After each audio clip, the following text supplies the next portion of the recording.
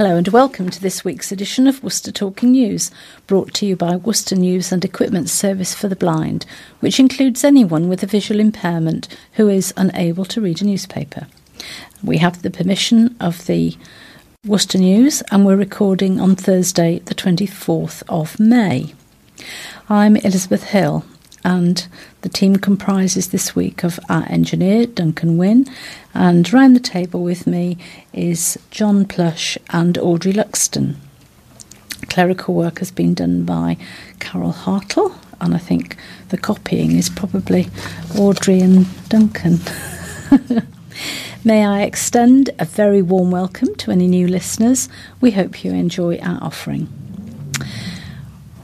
We'll give you some interesting and emergency telephone numbers, tell you what's on in the local theatres. We'll open the birthday book, and please tell us yours if we don't already have it. And we'll have the past week's headlines, the sunrise and sunset times, the stories of interest from the past week, and we'll finish with the obituaries and thought for the week. The service is quite free to users. It is a registered charity. If anyone, however, does wish to make a voluntary donation, it can be sent to Colin Chance House, Wilds Lane, WYLDS, Worcester, WR5 1DA. And we do thank anyone who has sent a donation in. It is very much appreciated for replacing equipment and so forth. We do like to hear from you. If you have any suggestions for improvement, or a complaint, of course, you can add a message to your wallet or leave a message on the answer phone 01905 767766. But please be aware we're not here every day, so leave the message and please be patient. We will get back to you. I'm going to hand over now to Audrey for the telephone numbers. I will repeat the number for us here in Wilds Lane. That is 01905 767 766. Worcester Live is 01905 611 427. To book with the Malvern Theatres, it is 01684 892277. If you want to contact the police for a non-emergency, the number is 101. For Crime Stoppers, it is 0800 555 111. The Worcester Hub is 01905 765 765. The Norbury Theatre at Droitwich is 01905 770154. NHS Direct is 111. Out of hours medical assistance, you can ring 0300 123 3211. The Infirmary Museum is 01905 542 373. Thank you, Audrey. And now I'm going to hand over to John, who's going to tell us what's on in the local theatres. Okay. Well, in May, on Monday the 21st, the 26th of May, Sherlock Holmes, The Final Curtain. This is based, or it's after Conan Doyle. It's actually written by Simon Reed, Robert Powell and Lisa Goddard. And that's the Festival Theatre in Malvern. We have Nils Lofgren, 50 years up the road of intimate acoustic evening of songs and stories. That's the Saturday the 26th of May at 8. And in June, we have 84 Charing Cross Road. That's Monday the 4th to Saturday the 9th of June at the Festival Theatre, also in Malvern. And we have a concert, piano and violin, Benjamin Grosvenor and Hyun Park. That's the 1st of June, 7:45. This, I imagine, is also at the Festival Theatre. We have Eugene Onegin, opera Up Close. That's Saturday the 2nd of June at 7:30. Then we have Pat Routledge and Edward Seckerson, Facing the Music. That's Saturday the 2nd of June at 2:30. And finally, for this little segment, we have Michael Rosen's Chocolate Cake. It's I don't know what that's about. Two young brothers. Saturday the 9th of June at 2 p.m. and 4 p.m. Ages 4+. Right up my street. Then at the Worcester Live collection at the Swan, we have a little thing for grown-ups to enjoy with their children. It says, there was an old lady who swallowed a fly. That's Saturday the 26th of May at 2 p.m. And then the same day in the evening we've got Joe Broughton's Conservatoire Folk Ensemble. That's one of Chris Yeager's special recommendations. We featured that in a couple of magazines ago.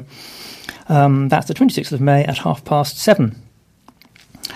Then on the 31st of May we have the Songs of Tom Lehrer, a thing called Politically Incorrect. This is not Tom Lehrer himself, this is a cover of Tom Lehrer, and he's at Huntingdon Hall on the 31st of May, 7:30. And we have another cover, Kate Bush, 40 Years of Kate Bush by Cloudbusting. That's the 2nd of June at Huntingdon Hall at 7:30. We have a Rock for Heroes on the 2nd of June, also at 7:30. That's at the Swan. We have David Baddiel coming. He's touring a thing called My Family, not the sitcom. And he's doing that at Huntingdon Hall on Friday the 8th of June. Should be very funny. On Friday the 8th of June at 7:30, The Drifters. The Drifters. Well, there you go. 7:30. Tickets £24. The Story of the Beach Boys in June, the 9th of June. That's at Huntingdon Hall at 8 o'clock in the evening. And Meat Loud, a tribute to Meat Loaf, on the 9th of June. Oh, that's the Swan. And I think that's it for that. Yes. Thank you. Okay. Now, I just thought it might be of interest to some listeners to know which gardens are open in the county under the National Garden Scheme. I have tried to give you some phone numbers, but in fact the county organiser is a gentleman called David Morgan, whose telephone number is 01214 453595, and the assistant county organiser is Brian Bradford, and his telephone number is 07816 867 137. So these gardens are open in June, and on June the 2nd and the 3rd is a garden at Martley called the Barton, and the telephone number there is 01886 822 148. On the 10th of June is Birtsmorton Court near Malvern, and I don't have a telephone number for them. On the 24th of June is David's Garden at Martin Hussingtree, which is on the A38. Their telephone number is 01905 340104.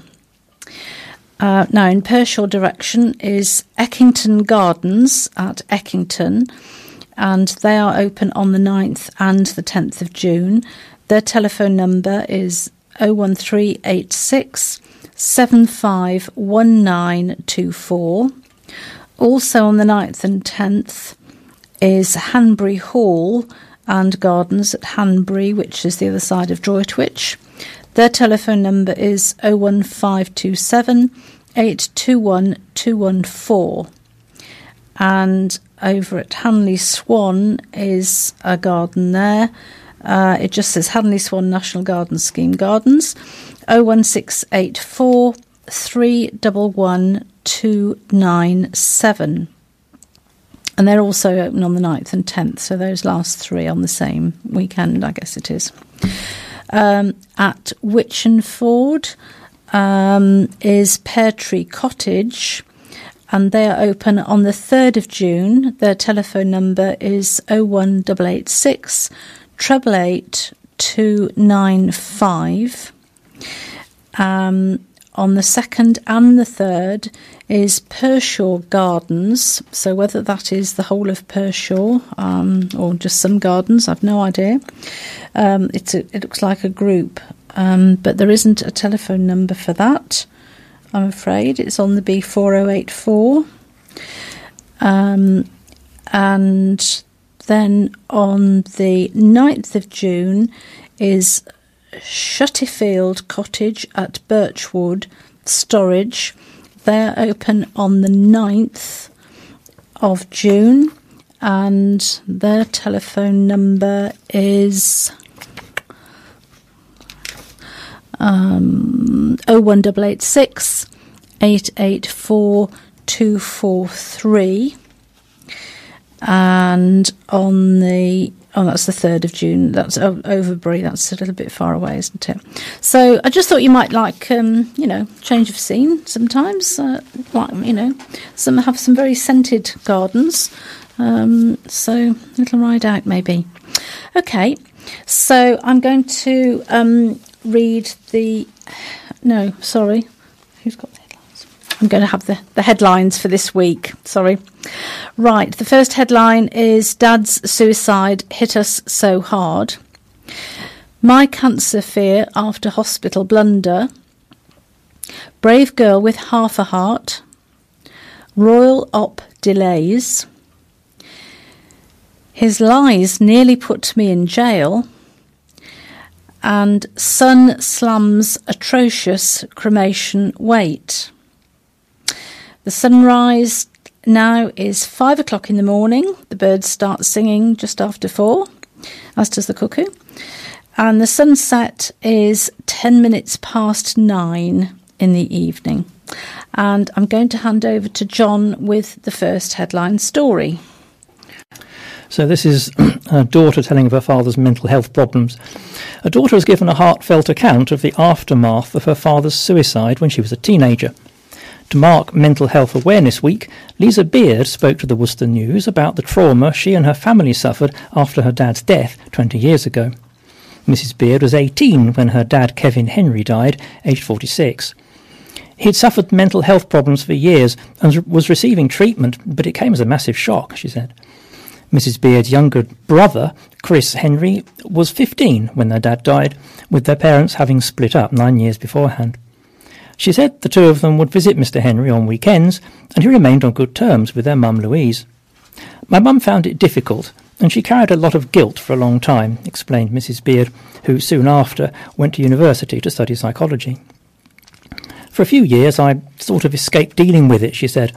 I finished school and did the usual university thing, met lots of friends, spent too much time partying. I didn't deal with it then, I just shut it off. After university, I went travelling and spent a year in New Zealand. Now 38, Mrs. Beard said while she was simply putting off going home, she also felt she grew as a person during her time away. However, returning home to Eckington, where the family was from, Mrs. Beard said, "It hit me. I had to face normality, get a job, and be in one space. The same environment I basically escaped for a few years. I did find it quite hard." She went on to teach an emotional therapy course, but it was helping to heal me as much as anything, before getting a job at a health food shop in Cheltenham. During that time, she was doing a part-time distance learning nutrition degree and is now a fully qualified nutritional therapist. In 2005, she married Lawrence Beard before moving to Worcester, and they now have 4-year-old daughter Alana. As I've grown older, I've become more emotionally wise, she explained. I became more upset, and there were a lot of more tears. I got to a point where I faced it and went through it with the help of my family, friends, and my husband. Referring to her mum and brother, she said, "We're a close family, and we've really always just set about living our lives." Mrs. Beard said there was no support for her and her brother to help deal with the initial trauma at the time of her dad's death. Looking back, no one came to us and said, "You need to go for counselling." They weren't offered anything, and we simply had to find our own way. It's taken me years to come to terms with the fact that it was really the illness that took hold of my dad rather than him himself. It's almost, at the start, very much, how could he leave me? But you come to understand that something has overwhelmed him. It's like any other illness, like cancer. That's how I made sense of it. She said her dad was a very kind man and was well known in the county, playing football for Pershore Junior Old Boys. Sometimes he was just very absent-minded, but he was friends with everyone. He'd walk down the street and everyone would want to talk to him, and he was happy. But there were those periods where he'd appear a bit distant. I always thought it was due to his medication, but it was his depression. Due to her combined interest in psychology and nutrition, Mrs. Beard said that she'd made it a bit of a mission with my work to help those struggling with mental health problems. She works from the clinic rooms at the Revital Health Food Store in the Shambles in Worcester and has started a clinic at Oakwell Health Centre in Cheltenham. A mother faces an agonising 3-month wait for a new smear test after the city hospital staff put her sample in an out-of-date container. Katie Eaton, who has fought off cervical cancer once before, described the blunder as a matter of life and death. Worcestershire Acute Hospitals NHS Trust apologised to the mother of one and has taken steps to ensure no further patients are affected. Miss Eaton, aged 31, of Mersey Road, said she was in shock after opening the letter informing her of the error. I was worried because of my past, she told the Worcester News. It didn't help that I'd just lost my dad to cancer and my dad's mum died of cervical cancer.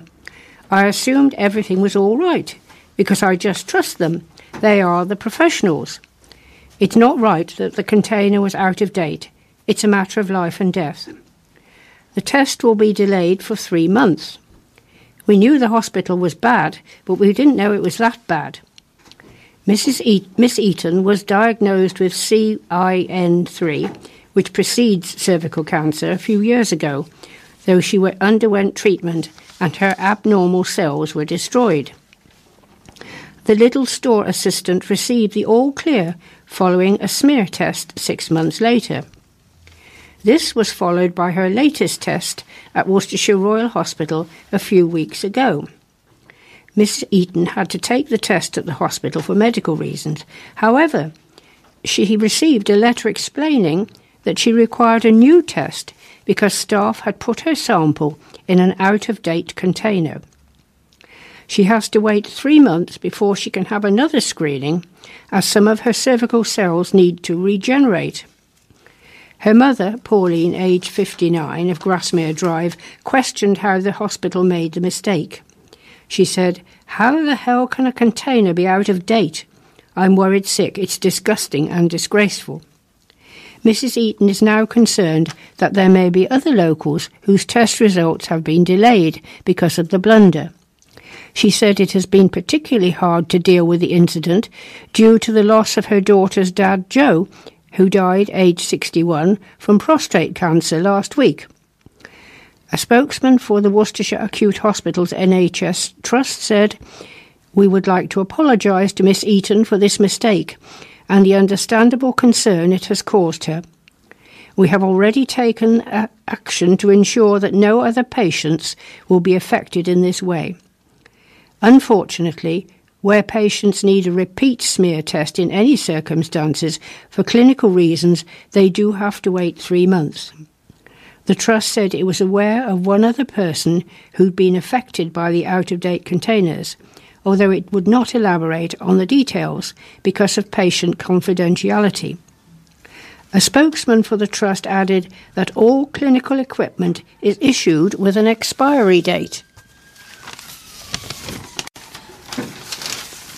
A mother has shared a touching tale of her daughter's daily struggle with half a heart ahead of yet another operation. Myla Curtis, aged 2, of Kingston Close, Droitwich, has already undergone open heart surgery and been in and out of hospital since she was born. She suffers from a double inlet left ventricle, meaning her main arteries enter her heart backwards, and 3 other heart defects. Her parents, Jamie Curtis and Josh Stevens, now want to raise £7,000 for the cardiac team at Birmingham Children's Hospital as a token of appreciation for their help. Mila's mum, Jamie, aged 25, said Mila has half a working heart and had her first open heart surgery on the 4th of July 2016. Her next surgery will be within 18 months. We don't have a date yet. She has undergone several hospital stays and one open heart surgery and will need more operations as she gets older. Although her heart condition is extremely serious, she battles every single day. She's the happiest little girl and is so outgoing and funny. The cardiac team at Birmingham are amazing. That's why myself and Mila's dad wanted to give something back. Miss Curtis said Mila suffers from breathlessness and often has blue spells where her skin turns bluish because of reduced blood flow to her lungs. Mr. Stevens, aged 24, a warehouse operative at AKW in Droitwich, added, her first operation went so well. She needed it to live. The next operation is going to be done when she's around the age of 3 to 4, and it will be the same, that is, open heart surgery. The couple are now organising a black tie ball to fundraise for wards 11 and 12 at Birmingham Children's Hospital. The event will take place at Ombersley Golf Club in Bishopswood Lane and is due to start at 7 p.m. on July the 14th. A live band is set to perform at the ball, and attendees will also get to enjoy a hog roast and a raffle. Some of the raffle prizes include a Birmingham City top signed by all the players from this season, Snowdome tickets, salon vouchers, golf vouchers and hampers. Anyone who wants to buy tickets, which are £25, or donate a raffle prize, can email Jamie, JAMIELOU, 240588 at hotmail.com.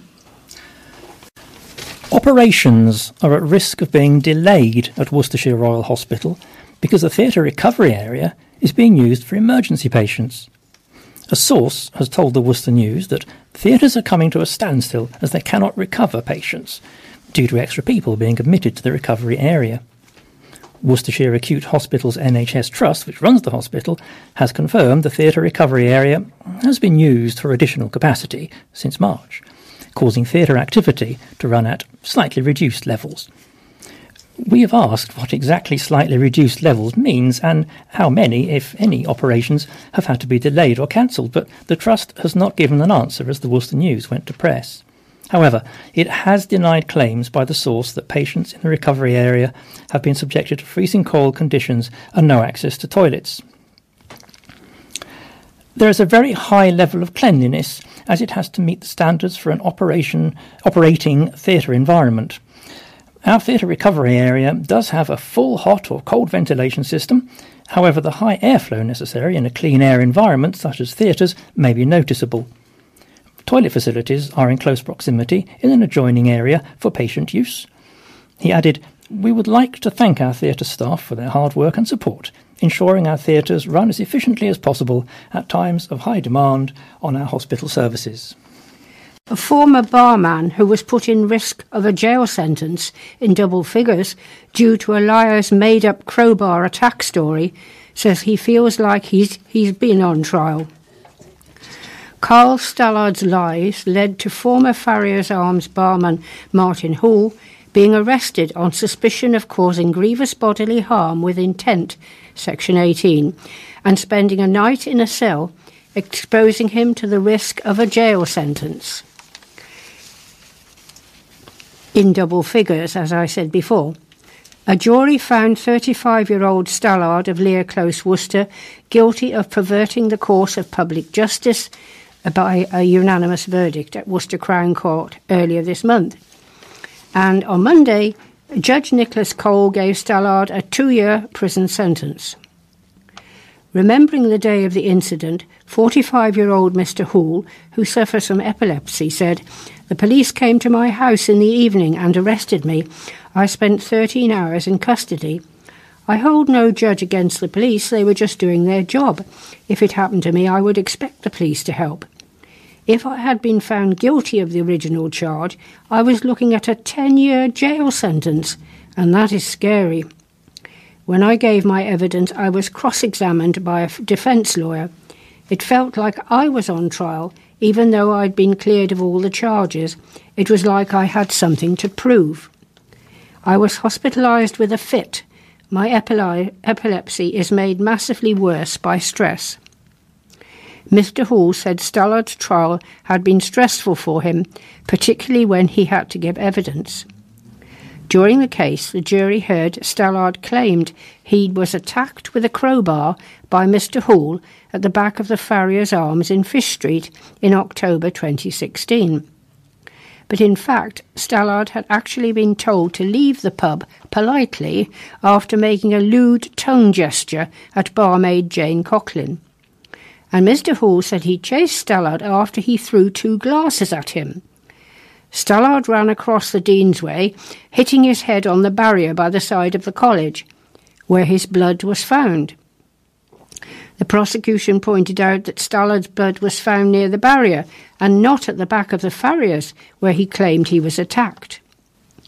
On Monday, Stallard initially failed to show for his sentencing hearing, with his defence barrister Jason Patel saying he did not own a phone or an alarm clock.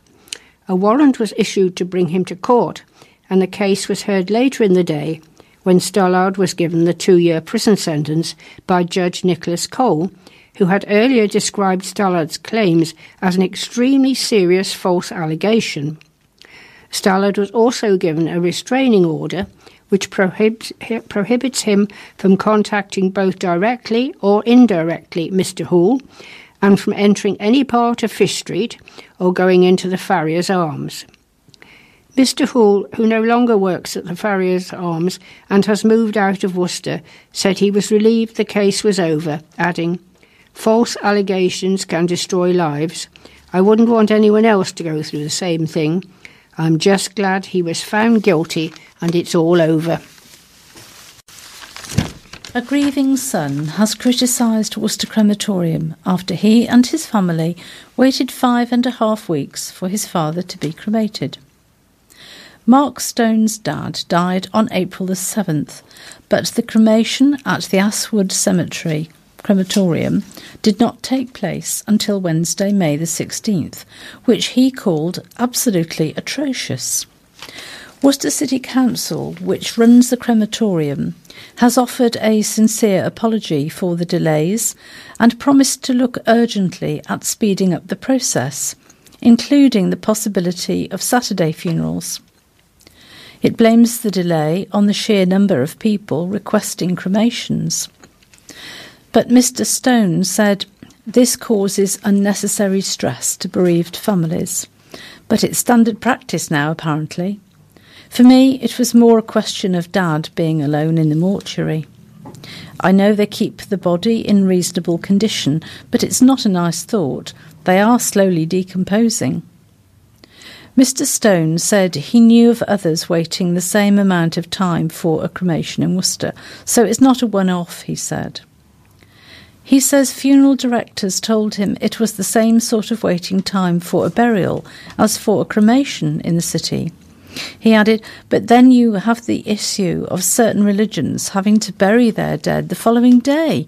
What do they do then?" He compared the situation to when his uncle died last year and was buried in Powick just 10 or 12 days later. "If people have to go through this now, it's only going to get worse," continued Mr. Stone. "I know councils are having to cut budgets, but surely this is one area that they shouldn't be cutting. Can't they give those who have passed away and their families the respect they deserve?" He said he and his family knew it was coming, but when they were told it would be over 5 weeks, his thought was, "You must be joking." On top of the wait, Mr. Stone of St. Peter's described the state of the crematorium as absolutely disgusting. He said the grass around the old graves has not been cut. There were loose bits of grass everywhere, and to cap it all, they were cutting the grass during the service. "I'm older and it doesn't get to me so much. but some people would be devastated if they were cutting the grass during a family member's cremation. A City Council statement said, "We would like to offer a sincere apology for the delays with bookings for cremations at Astwood Cemetery. This is a difficult situation for anyone to have to deal with at a time of bereavement. We are now urgently looking at how we can make improvements, and we will be talking to local funeral directors and other partners about the potential for cremation services on Saturday mornings. We'll be working with our staff to ensure high standards are maintained on the cleanliness of carpeted areas and management of the lawns surrounding the chapel."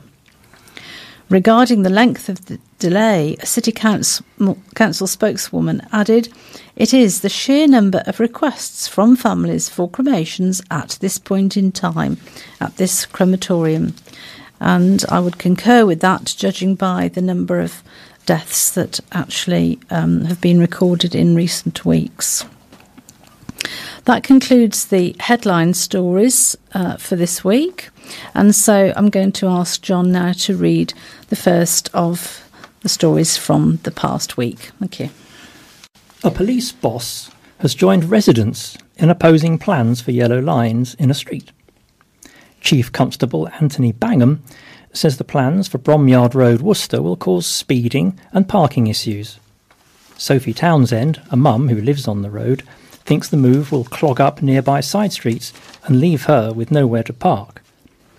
But the County Council Cabinet Member for Roads called the criticism absurd. Mrs Townsend said, "It would put pressure on where we park currently on Church Terrace. Yellow lines will only push people to other areas. Residents' permit parking would make more sense." Mrs Townsend, 35, says lines will lead to pavement parking in narrow side streets, forcing mums to push their prams into the road. In a police report, an employee writing on behalf of Mr Bangham said, "I can see advantages in having predominantly two-way free-flowing traffic between the hours of 7 a.m. and 7 p.m. for the upper residential areas of Bromyard Road, which would prevent the frequent obstructions and hold-ups caused by parked vehicles. However, this must be tempered by the fact that speeds may well increase, and with residential properties on both sides of the road, the removal of the all-day parking will only cause displacement and further parking issues to other roads." Jenny Barnes, a former City Council candidate for Labour, who also lives in Bromyard Road, thinks the measure will prompt people to pave their front gardens to create parking spaces, which could lead to flooding. Councillor Alan Amos, Cabinet Member for Roads, said, "Concerns about flooding are absurd. Where's the evidence? As for the police comments, they hardly ever do any enforcement of obstruction parking on the pavements, a particular problem these lines are intended to resolve. The idea that this is suddenly going to become a rat run is absurd."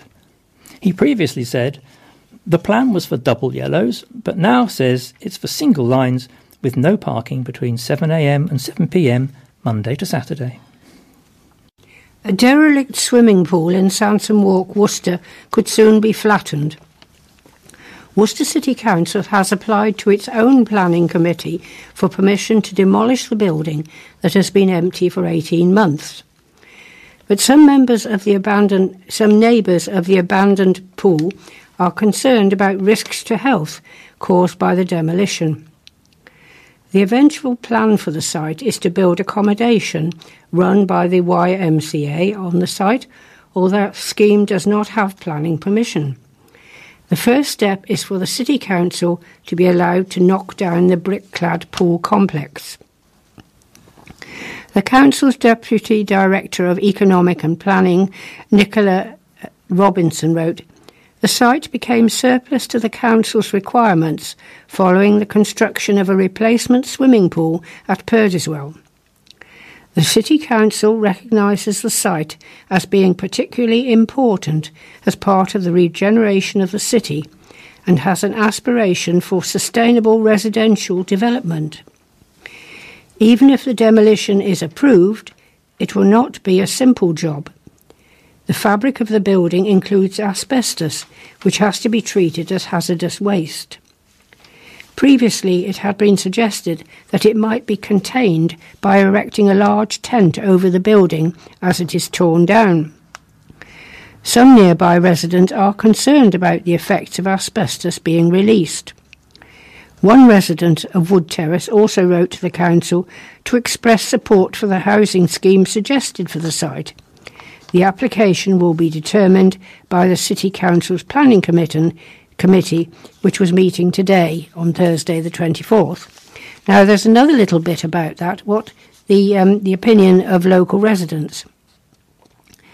Campaigners say the first batch of response to a survey show there is overwhelming opposition to turning a closed swimming pool into accommodation. Lawson Cartwright, who is leading a campaign against the housing project, said over 150 residents want Sansom Walk swimming pool to become a car park. He had added that locals are scared of antisocial behaviour and other issues if the YMCA builds 76 accommodation units for 18 to 35-year-olds alongside Sanctuary Housing's 22 affordable homes. Mr Lawson, aged 58, of Wood Terrace, Worcester, said he had collected about 20% of the 1,300 surveys handed out across the Arboretum. He claims only a few respondents said that they received a letter giving them advance notice of a key city council meeting where councillors voted to sell the site for housing. City Councillor Joy Squires, who represents the Arboretum, said work is already underway for a resident parking scheme for the Arboretum. She said there are clearly serious concerns about the Sanctuary Housing and YMCA proposals for the site. Councillor Squires opposed the sale at the Council's Policy and Resources Committee meeting in March. Now, another celebration that we can all attend is Oak Apple Day, which is due to take place at the Commandery this coming weekend. Festivities include Morris dancing, living history and live theatre. The event marks the date that Charles II reclaimed the English throne in 1660. Guests will be treated to traditional plum pudding and beer, as this forgotten festival is brought back to life. Families can get crafty making apple sprigs, decorating crowns and getting involved in Paper Rebellion, a 17th century inspired project with a local artist. They can also discover old-fashioned children's games. Meanwhile, the medieval Great Hall will be decorated in oak leaves. The event is being held on Sunday the 27th and Monday the 28th of May. Worcester residents can buy an annual ticket for the Commandery for £5, which includes entry to the Oak Apple Day celebrations, and it's free for children. Tributes have been paid to a lovely lady who touched many lives while helping to raise millions of pounds for charity. Carol Breyer, at 79, the oldest employee at Age UK, Hereford and Worcestershire, has died. She worked for the charity for 16 years, starting work as a volunteer, but quickly moved to be an information and advice team member in 2003, specialising in benefits information. While in this role, she helped hundreds of older people make ends meet and live a better life. The staff and volunteers at Age UK expressed their sadness at her death and offered condolences to her friends and family. Jane Longmore, Marketing and Business Development Manager, said, "She was simply a lovely lady. When you worked with her, she did touch your life, so you felt better for being with her. She was incredibly family-orientated and was interested in everyone. She took time to talk to us, not just about work, but about our family lives. She was just a really genuine lady." Philip Talbot, Chief Executive Officer of Age UK, Herefordshire and Worcestershire, said, "We are all very proud to work with Carol as she showed so much experience and quality of workmanship, helped so many older people, and by example championed the value and worth of working in later life. We shall all miss her." Mrs. Breyer of Cornmeadow Lane in Claines died on Wednesday, May the 2nd. The funeral will take place on Friday, June the 1st at 2:30 p.m. at Worcester Crematorium in Tinton Avenue. Family flowers only. Donations to Age UK Herefordshire and Worcestershire will be welcome.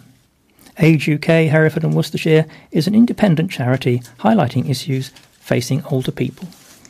Just a few days after receiving his chain of office, Worcester's new Mayor, Councillor Jabba Riaz, is settling into his new job as our first citizen. He's been fitted for his official robes and bicon hat and has been checking out the Mayor's parlour in the Guildhall. Councillor Riaz tweeted a short video of his new second home for the next year, saying it's not quite the Oval Office, but it's plush, posh and full of history. Councillor Riaz has chosen St Richard's Hospice, Worcester Community Trust and Worcester Live as his three charities. His deputy mayor is Councillor Alla Ditter. A new policing commander has pledged to continue to protect the public and tackle difficult issues affecting people across South Worcestershire. Superintendent Damien Pettit has been appointed as Superintendent for South Worcestershire to help deliver local policing across the West Mercia and Warwickshire Police Alliance. He began his new role last Monday. Speaking about the new role, Superintendent Pettit said, "I am proud to be appointed to lead such a fantastic policing team, which is committed to keeping people safe and solving issues that are affecting our communities in partnership. I will continue the strong ethos of providing access to police when the public need us, as well as tackling difficult issues affecting people in South Worcestershire, so it remains a safe, vibrant and pleasant place to live, work and enjoy." Chief Superintendent Mark Travis added, "I am delighted Damien has remained with the team as he moves into his new rank to support local policing in Worcestershire. Damien brings with him a variety of skills, including safeguarding, local policing and investigations, and, as Kevin leaves, he will continue to implement the new policing model." In his previous rank as Chief Inspector, Superintendent Pettit operated across North Worcester as part of the command team, and as Wyre Forest District Commander, he was responsible for managing operations across safer neighbourhood teams and patrols, emergency calls for assistance, and working with communities to solve problems and issues affecting them. As Chief Inspector, he also managed large-scale change projects within West Mercia Police and with partners. In addition, he previously worked as Detective Chief Inspector, where he was responsible for safeguarding vulnerable people across Herefordshire and Worcestershire. He took over from Superintendent Kevin Purcell, who was recently promoted to Chief Superintendent for the Shropshire and Telford policing areas. Worcestershire are celebrating their first victory of 2018 as Rapids overcame Derbyshire Falcons by 50 runs at Blackfinch New Road in their Royal London One Day Cup North Group opener. The hosts are anchored at the foot of Division 1 of the Specsavers County Championship after failing to win any of their opening 5 games. But they quickly settled back into the form which earned them a semi-final place in the Cup last summer after an impressive performance with bat and ball. Worcestershire amassed their second highest score in 50-over cricket at New Road of 323 for 6 after an explosive half-century from Ross Whiteley gave the innings late momentum. Wayne Madson's classy 87 gave Falcons hope, but they were eventually bowled out for 273 in the 47th over. Whiteley has spent the winter playing in the Bangladesh Premier League and the Pakistan Super League, either side of the inaugural T10 tournament in Sharjah. That had followed on from him becoming the first Englishman to hit 6 sixes in an over in a T20 Blast match at Yorkshire. After sitting out the opening 5 championship matches, Whiteley stepped up to the plate to smash 58 off 39 balls with 3 sixes and 7 fours. All 3 of his shots, which cleared the ropes, resulted in a lost ball, as he and Ben Cox, with 56 not out from 51 balls, plundered 101 off 10 overs for the 6th wicket. Tom Fell, 56, had earlier helped lay the foundations for the late assault after the cheap dismissal of openers Darrell Mitchell, 12, and Joe Clark, 14. He shared in stands of 60 in 13 overs with Travis Head, 30, and another 62 in 11 overs with Brett Oliveira, 46. It was another sign of a return to form for Fell, who failed to score a half-century in any cricket last summer after his 88 against Surrey at the Kia Oval. Derbyshire suffered an early setback as Worcestershire skipper Joe Leach held onto a sharp low-return catch to dismiss Ben Slater for 10. Lewis Rees was promoted up the order and added 51, with Billy Gobbleman before the Derbyshire skipper, a century maker in Thursday's win over Warwickshire, played forward to head on 23 and was bowled. Rees found another winning ally in Wayne Madsen during a partnership of 77 in 13 overs. But after achieving a List A best 62, the former Lancashire player went for a violent heave at Ed Barnard over mid-wicket and was bowled. Josh Tong returned to the attack, and a fine straight and rising delivery accounted for Matt Critchley, 12, who attempted a hook and a top-edged through to Cox. Madsen has been a thorn in the side of Rapids on more than one occasion, and he reached a 45-ball half-century. But after making 87, he reverse-swept Head into the hands of Tongue at Gully.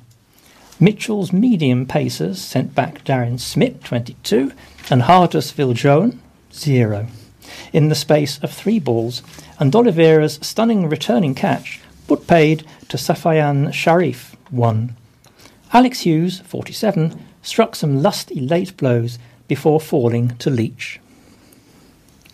Some news from Worcester Warriors. Potent wing Josh Adams was recognised for his stellar season for Worcester Warriors at this year's Premiership Rugby Awards. The Wales International shared the top try scorer award with Newcastle Falcons' Veronique Goniva after both players finished the season with 13 tries. He was also named in the BT Sport Dream Team, but the 23-year-old missed out on the Land Rover Discovery of the Season accolade, which was won by Exeter Chiefs Sam Simmons. Warriors hooker Jack Singleton's score at Leicester Tigers was nominated for Citizen Try of the Season, but Newcastle ace Sinoti's sensational solo effort against Exeter came out on top in the public vote. It was a memorable night for Falcons, as Goniva landed the Aviva Premiership Rugby Player of the Season prize, and his boss Dean Richards secured the Rico Director of Rugby of the Season award. Saracens' Owen Farrell clinched the Gilbert Golden Boot, while Wasps' Josh Bassett and Harlequins' Mark Lambert picked up the Singer Sevens Player of the Season and the Aviva Community Player of the Season awards, respectively. And this is the BT Sport Dream Team. LaRue of Wasps, Goniva from Newcastle, Home Northampton, Tuma from Leicester, Adams from Worcester, Cipriani of Wasps, De Klerk from Sale, Genge of Leicester, Cowandicky Exeter, Afoa Gloucester, Green Newcastle, Slater Gloucester, Gibson Northampton, Armand Exeter, Simmons Exeter. And away from the cricket and the football, I thought it would be nice to have a little bit of Worcester Wolves. It was a season like no other for Worcester Wolves head coach Paul James, and one that he does not want to see repeated.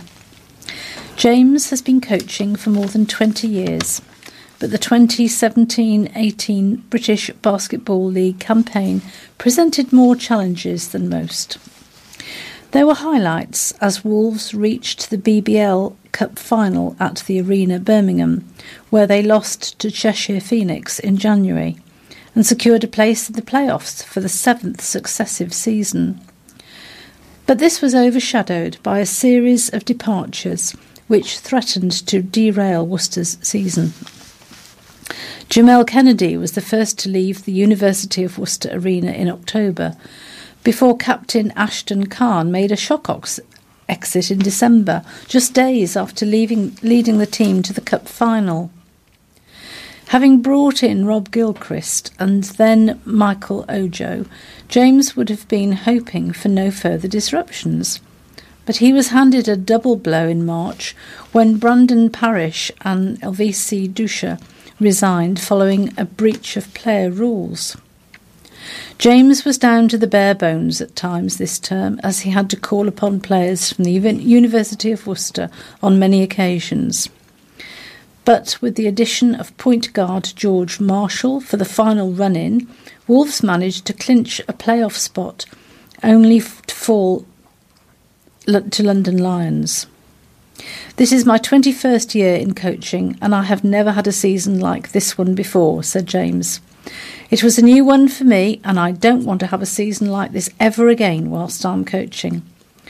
It was full of challenges throughout the season, so it was a case of keeping the players focused and the team winning, despite everything that was going on, and playing a style of basketball that people wanted to watch.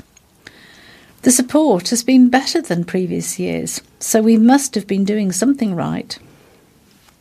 Wolves ended the regular season in 7th position, their lowest finish since 2011. But James was pleased by the way his side coped with the amount of changes. "It was a topsy-turvy season," he said. "We started off slowly and then we got into a really good mindset. But any time players leave and you are having to bring in new players, it disrupts things and is almost like starting all over again.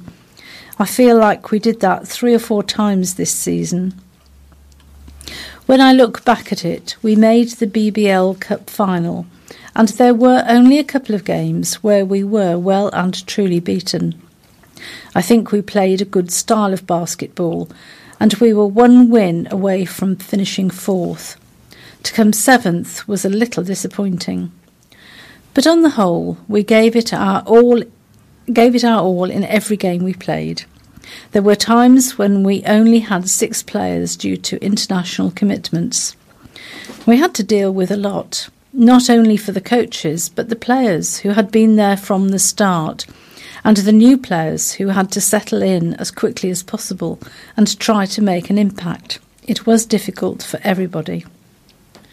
Wolves finished the turbulent campaign in thrilling fashion, as they were edged out by Lions in a dramatic playoff tie.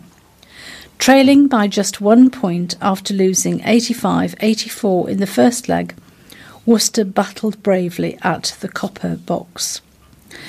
But Lions won it 94-90 in double overtime. If there is a way to go out, that might be it, but it's still tough to take, James added. So that concludes our sports slot, and John is going to carry on with some more news. Thank you. A former mayor of Worcester has been charged with causing death by dangerous driving following a car crash in which his wife died. Aubrey Tarbuck, aged 88 and from Hallow, was also charged with causing death by careless driving and 2 counts of causing serious injury by dangerous driving in relation to the crash. He will appear at Telford Magistrates Court on Tuesday, June the 12th. His wife, Anne Tarbuck, was a passenger while he was driving when the crash took place on the A458 at Harley, near Much Wenlock in Shropshire, in October 2017. Mrs. Tarbuck was taken to Royal Stoke University Hospital and died from her injuries. She was 88. There was a father and daughter in the other vehicle involved in the crash, a 4x4. The young girl suffered head and chest injuries and was airlifted to Birmingham Children's Hospital. Tarbuck served as mayor in 2005, and was first elected as a Conservative councillor on Worcester City Council in 1966. Veterans stood shoulder to shoulder with young Air Cadets during a rousing celebration of a century of the Royal Air Force. Standards were unfurled, and the air trembled with the rumble of applause and the thunder of drums as crowds in their hundreds lined the streets of Worcester to pay tribute to the sacrifices made by the RAF since its inception 100 years ago. Around 350 people, including cadets, veterans and serving RAF personnel, took part in the parade, which began at the Corn Market in Worcester on Sunday on its way to the service at Worcester Cathedral. The day was an opportunity for people to commemorate and celebrate those who have served in the RAF since it was formed on April the 1st, 1918, 6 months before the end of the First World War. Organised by the Worcester and District branch of the Royal Air Force Association, the parade and service were 2.5 years in the planning, said branch chairman John Mason, the man who made the occasion possible. The 84-year-old veteran who served during the Suez crisis decided to organise the event when he found out that there was nothing planned for the city, which he described as not good enough. It started as a pipe dream. Today is the culmination of an ambition. Taking part in the parade were veterans Gordon Cupper, aged 71, of Whitburn, who served in the Royal Observer Corps, Graham Kitely, aged 79, Secretary of the Bromsgrove and Redditch branch of the RAF Association, and Alan Denny, aged 86, of Malvern, who was a telephonist in the RAF and later joined the Royal Observer Corps. Mr. Cupper said, "It's a way of remembering those who are no longer here." Mr. Kitely, who joined the RAF in 1960, said, The RAF Association pays tribute to those who served and sacrificed their lives in the Air Force. It's also about recognising the importance of the RAF today. Taking the salute outside the Guildhall was Air Marshal Julian Young, accompanied by dignitaries including Worcester MP Robin Walker, Vice Lieutenant the Honourable Lady Morrison, and Deputy Mayor Councillor Aladitta. The service was introduced by the Dean of Worcester, the Very Reverend Dr. Peter Atkinson. A sermon followed from the Deputy Chaplain-in-Chief of the RAF, the Reverend Dr. Group Captain Giles Lagood, who said it was important to celebrate not only the daring do of the Battle of Britain and the Dam Busters, but also the work of all those without whom the RAF could not fulfil its role, those who put themselves in harm's way in order to bring about peace and stability. He also stressed the RAF's role in more recent times in Kosovo, the Falklands, Iraq, Afghanistan and Libya, as well as their important humanitarian work. Now, we were all aware that there was a special event at the weekend, and so we can't really ignore the royal wedding for this week's recording. And while some watched the royal wedding on television, a select few from Worcestershire were lucky enough to be invited, and others had their own wedding nerves to contend with. 6 people from Worcestershire were invited to Windsor Castle to celebrate the marriage of Prince Harry and Meghan Markle. They were selected because of their outstanding contribution to their communities, chosen from dozens of nominations by the Lord Lieutenant of Worcestershire, Lieutenant Colonel Patrick Holcroft. Olivia Parson, 24, who attended the King's School, was one of the 6. Now living in London, she founded Educate Enkarenda, which seeks to build a new school in the village of Enkarenda in the Masai Mara, Kenya, now close to being completed. Miss Parsons, speaking to the Worcester News on the day of the wedding, attended with her mum, Carolyn. She said, "It was absolutely amazing, an incredible atmosphere. we had a really good view. She saw famous faces including George Clooney and David and Victoria Beckham and the cast of Suits, who starred alongside Meghan Markle in the show. Miss Parsons saw Princes William and Harry arrive at St George's Chapel, followed by the bride. She also saw the newly married couple leave in the carriage and had the opportunity to look inside the chapel after the ceremony. Miss Parsons said, "I was so honoured. It has been such an experience. I feel overwhelmed and humbled and so happy to be part of such an incredible day. My mum and I will always remember it." Pride of Birmingham winner Tilly Barker of Malvern was speechless after she opened the letter from the Lord Lieutenant inviting her to Windsor Castle for the big day. The 11-year-old was nominated to attend by Acorns Children's Hospice Chief Executive Toby Porter for her inspirational support of others at the hospice after losing her little brother Henry, born with a serious genetic disorder, and was referred to the Acorns to spend his final days. Kelly Barker said, "We have just got back from the wedding. It was amazing. The atmosphere was fantastic. We had a good spot to see people arrive. We are so grateful to have had the opportunity to go." Tilly was awestruck and so excited. Her favourite part was seeing the royal family and couldn't believe how small the Queen is in real life. It was a once-in-a-lifetime opportunity and one we will remember for life. Tilly was so excited and over the moon to receive a gift bag from Harry and Meghan too. Meanwhile, 15 Worcestershire couples married on the same day. In the run-up to the 19th, there were 20 ceremonies across the county. 3 couples married at Worcestershire registration offices, 3 at partner registration offices, and 9 ceremonies in approved premises round the county.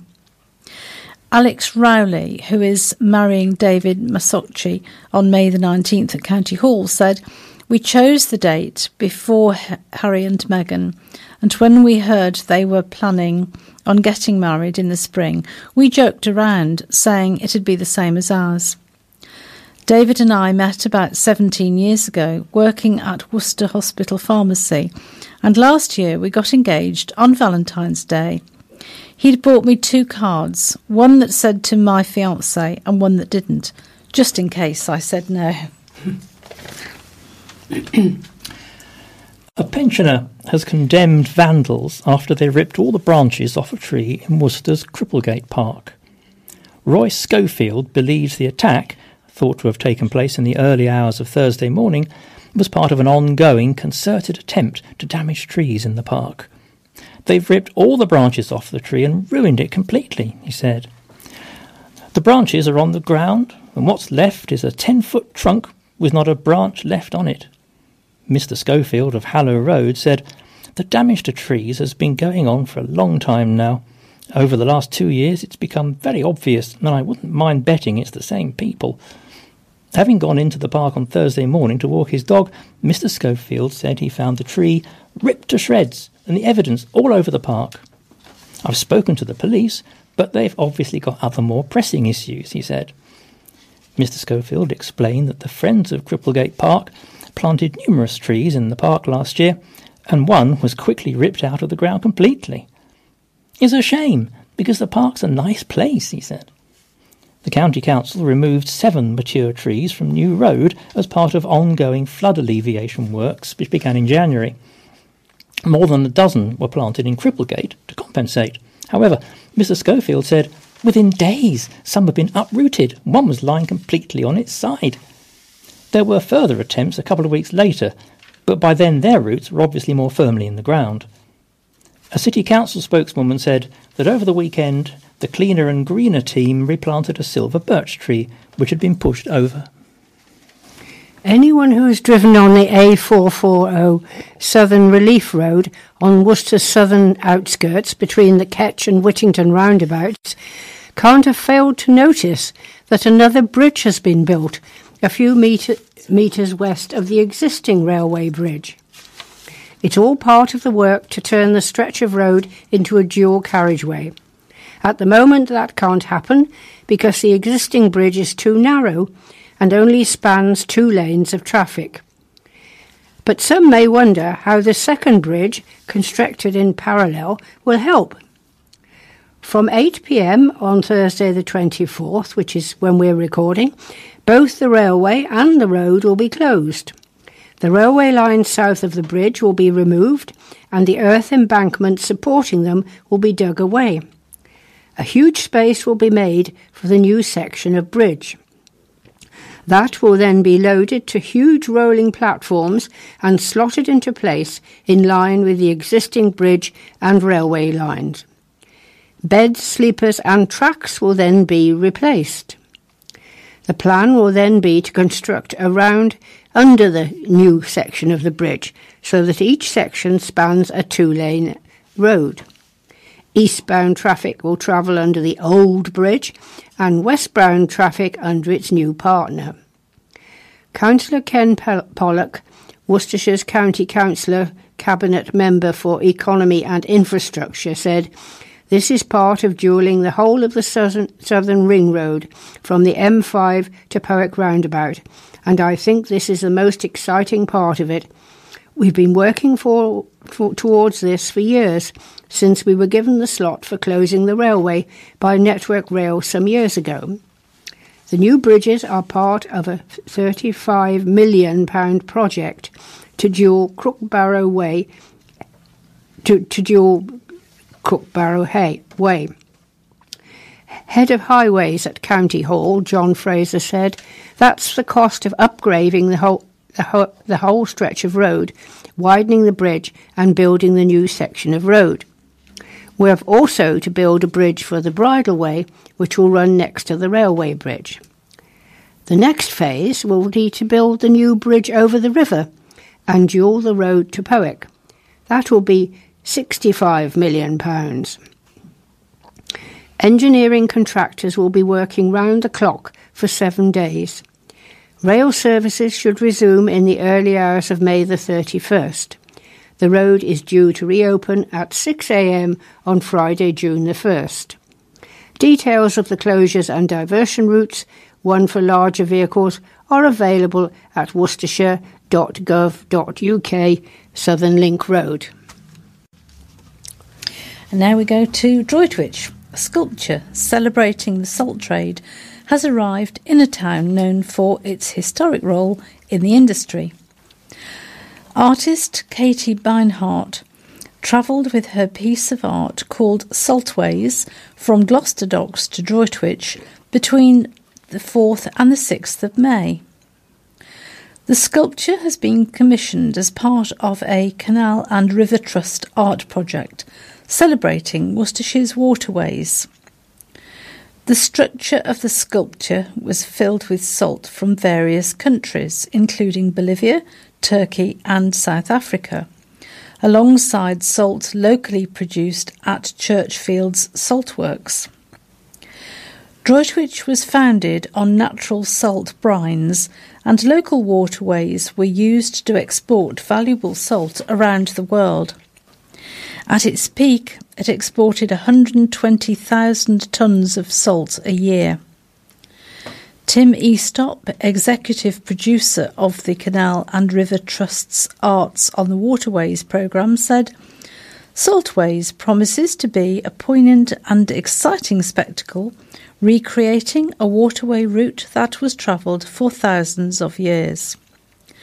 The artwork will remind people that waterways are historic places that inspire creative insights about their past, as well as offering intriguing glimpses into their future as places of new culture and well-being." The work was inspired by the last Witch Barge salt cargo boat to leave Droitwich in 1916 and is part of the Canal and River Trust's The Ring Art project. A series of new commissions will be created by local and internationally celebrated artists on behalf of the charity. Saltways will be displayed at the Salt Museum in Droitwich from May until September, and on September the 8th the sculpture will feature in Saltfest. More details about the Canal and River Trust's Arts on the Waterways programme, you can find out more by going online, and it's Canal River Trust, all one word, .org.uk. Another obituary here.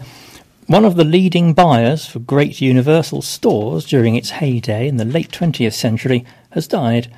John Percy, Perce, Brenton, died peacefully on Wednesday, April 25th, aged 72. John was born on November the 7th in 1945 in the Worcester Royal Infirmary to Beatrice Maud Brenton and Alfred John Paddy Brenton. The family lived in Hamilton Road, Wilds Lane in Worcester. He was educated at Stanley Road School and then at 11 the Worcester Royal Grammar School, where, in his own words, I wasted both my own time and that of my teachers. John left WRGS in 1961 and attended the Worcester Technical College for a year. In 1962, John joined Ebenezer Bayliss, the printers, as a trainee cost accountant.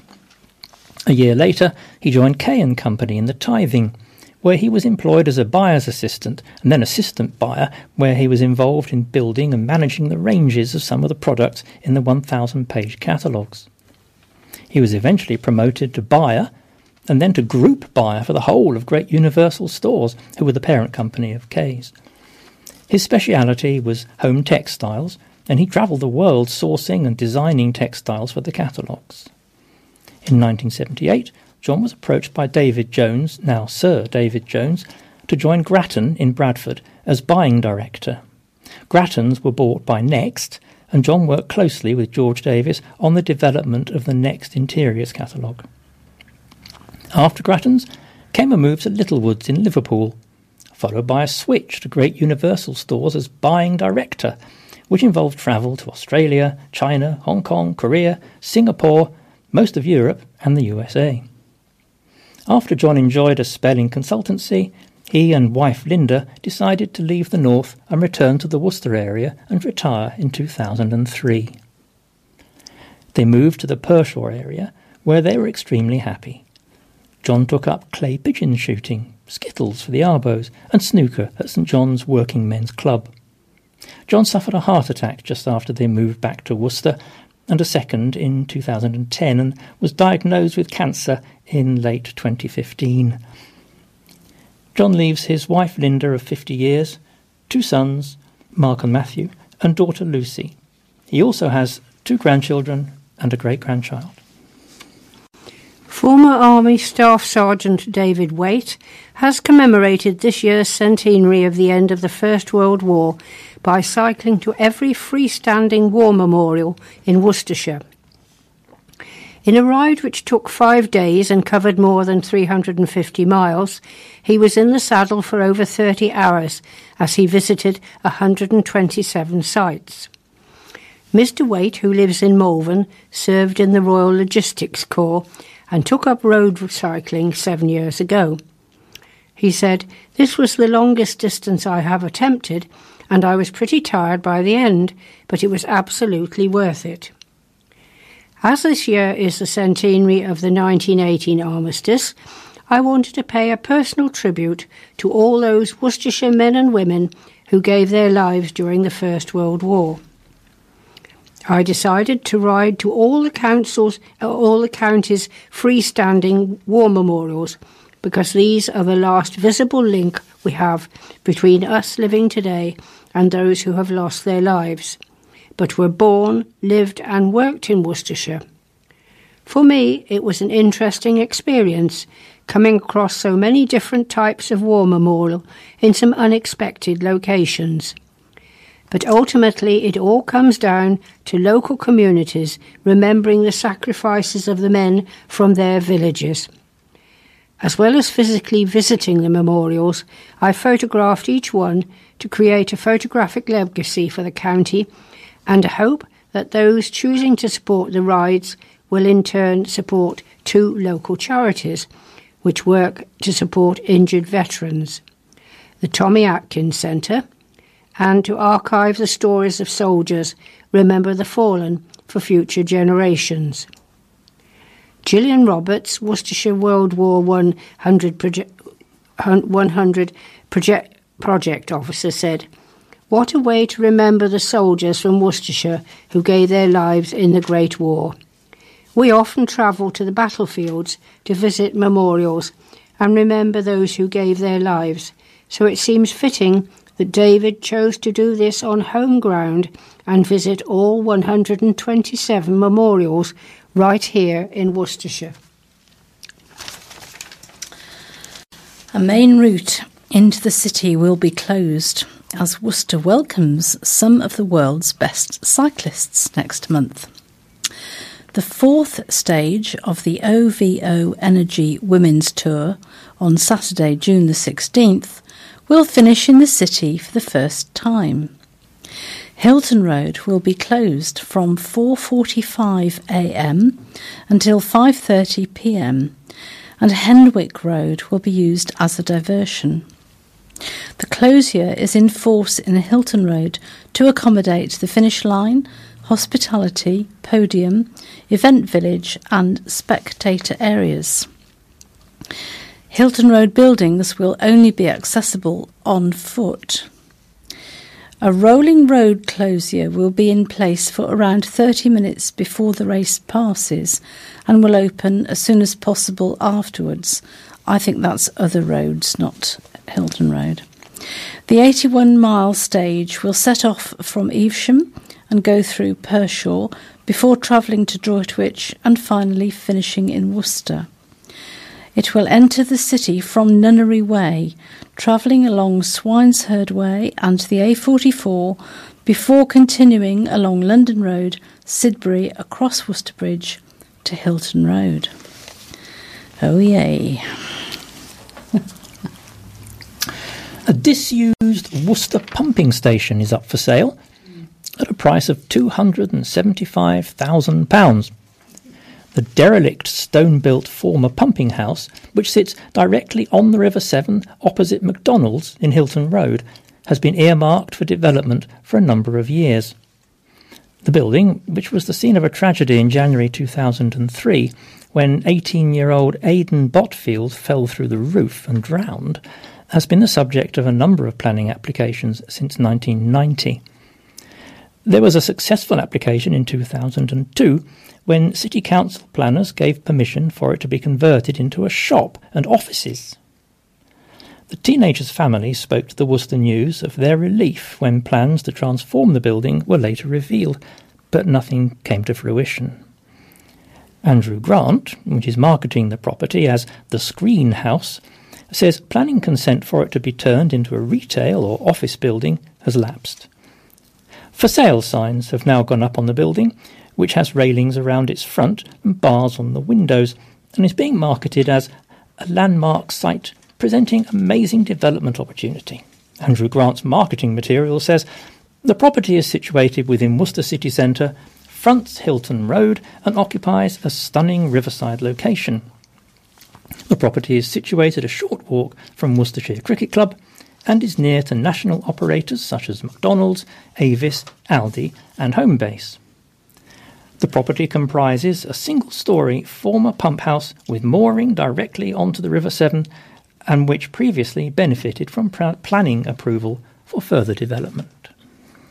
The Bishop of Worcester has described the violence at the Gaza border this week as awful, but remains hopeful a peace process could one day be successful in the region. The Bishop, the Right Reverend Dr. John Inge, spoke in the House of Lords on the violence in which 58 Palestinians were killed and 2,700 were also injured earlier this week. The violence erupted in a significant week. Monday was the 70th anniversary of the founding of the State of Israel, and also the day the US made the controversial move of its embassy from Tel Aviv to Jerusalem. Palestinians claim East Jerusalem as a capital of a future Palestinian state, and see the US embassy move as backing Israeli control over the whole of the city. Tuesday was the day Palestinians call Nakba, or the day of catastrophe, where they commemorate events in which more than 700,000 Palestinians fled or were expelled from their homes during the war which followed Israel's foundation. In the House of Lords, Bishop John said things were worse than when he last visited 4 years ago. It's infinitely worse now, he told the Lords. What real substantial hope can be given to those who live in what is effectively a vast open prison? Speaking to the Worcester News, Bishop John said he went to Israel with a small group with Christian Aid to visit the charities projects there. Bishop John said it was pretty grim even then. People were without hope. The bishop said the situation was worse now, describing the situation as awful. He said there has been an escalation in violence because the opening of the US Embassy had come at the same time as the anniversary. But the bishop said, despite the tensions, he still hoped one day a route to peace could be found. I describe myself as a pro-Palestinian Zionist, he said. I agree that Israel has a right to exist, but there has to be justice for the Palestinians too. I hope and pray that a way can be found forward to a peace process. Never say never. The government statement on the violence was good. It was much more balanced than the US. Bishop John added he hoped to make another pilgrimage soon, where he hoped to speak to both Israelis and Palestinians. Now, we're coming fairly close to the end of this week's recording, so I do have a couple of announcements. Then we have obituaries, the thought for the day, and birthdays.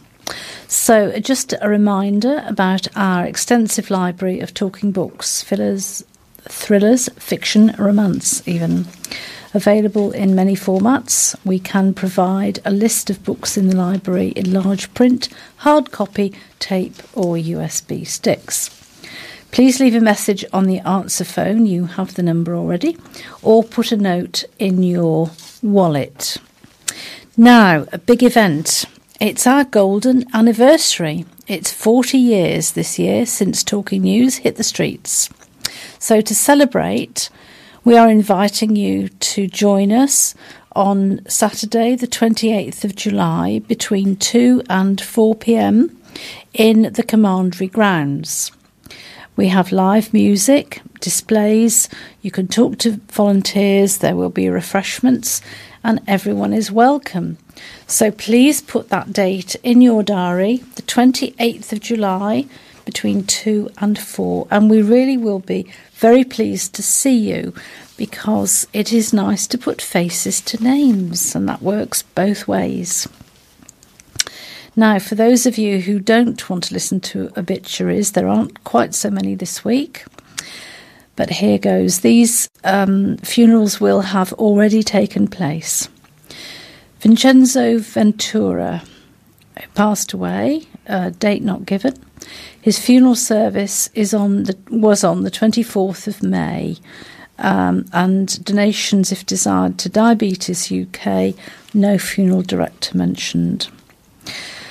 Joseph Francis Smith passed away on the 20th of April. His funeral service will have taken place on the 25th of May. Donations to Headway or the Injured Jockeys Fund, care of Bedwardine Funeral Services, telephone 01905 748811. And Dorothy Agnes, known as Dot Parry, who passed away on the 28th of April. Her funeral service will have taken place on May 25th. Donations for Dementia UK can be sent to E.J. Gumry & Son, 6870 Ombersley Road, Worcester, WR3 7EU. Funerals still to take place. Ronald Strain passed away unexpectedly May the 1st. Funeral service at Worcester Crematorium on Tuesday the 29th of May at 10:45 a.m. And instruction is that there is no need to wear black. Donations for Worcestershire Animal Rescue Shelter in Newland can be left on the collection plate or sent to E.J. Gumry and Son, details as before. Charles Timms of Beverley passed away May the 3rd. Funeral service at Worcester Crematorium Tuesday, May the 29th at 2:30 p.m.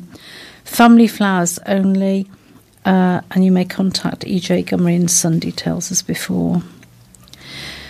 Peter Douglas Ryland passed away the 1st of May. Funeral service at Worcester Crematorium on the 30th of May at 10:45 a.m. Donations, if desired, for the British Lung Foundation may be sent to AV Band. Tom Jenkins passed away on the 9th of May. A graveside service will take place at Astwood Cemetery Thursday the 31st of May at 1:30 p.m. Flowers may be sent to the Cooperative Funeral Care, 17 Lowesmore, Worcester, WR1 2RS. Also on the 31st will be the funeral of Sandra Potter, who died on the 28th of April, aged 62. Service will be at Worcester Crematorium, Thursday 31st of May at 10:45 a.m. Donations for St Richard's Hospice can be left at the crematorium. Inquiries to Cooperative Funeral Care, details as before, or sent directly to the charity. And Sybil Kathleen Hodgetts, who passed away April the 28th. Funeral service at St Clement's Church on Friday the 1st of June at 1:15 p.m. Donations to Acorns Children's Hospice, care of Bedwardine Funeral Services, details as before. Where I have mentioned charities, it is because they are all family flowers only. And our thoughts and prayers go to all of those who have lost loved ones recently. And the thought for the day, selected by Keir Aldis, is from St Paul's first letter to the Corinthians, chapter 2, verses 9 and 10. It is written, "No eye has seen, no ear has heard, no mind has conceived what God has prepared for those who love him. But God has revealed it to us by his Spirit." And on a happier note, John is going to open the birthday book for us. And we have only one birthday. On the 8th of June, it's Terry Roberts' birthday. Oh, many happy returns, Terry. Happy birthday. So that brings us to the end of this week's recording. It just remains for me to thank Duncan Wynne, John Plush and Audrey Luxton for their contribution today. And for me, Elizabeth Hill, to sign off and hope you all have a good week. Goodbye. Goodbye.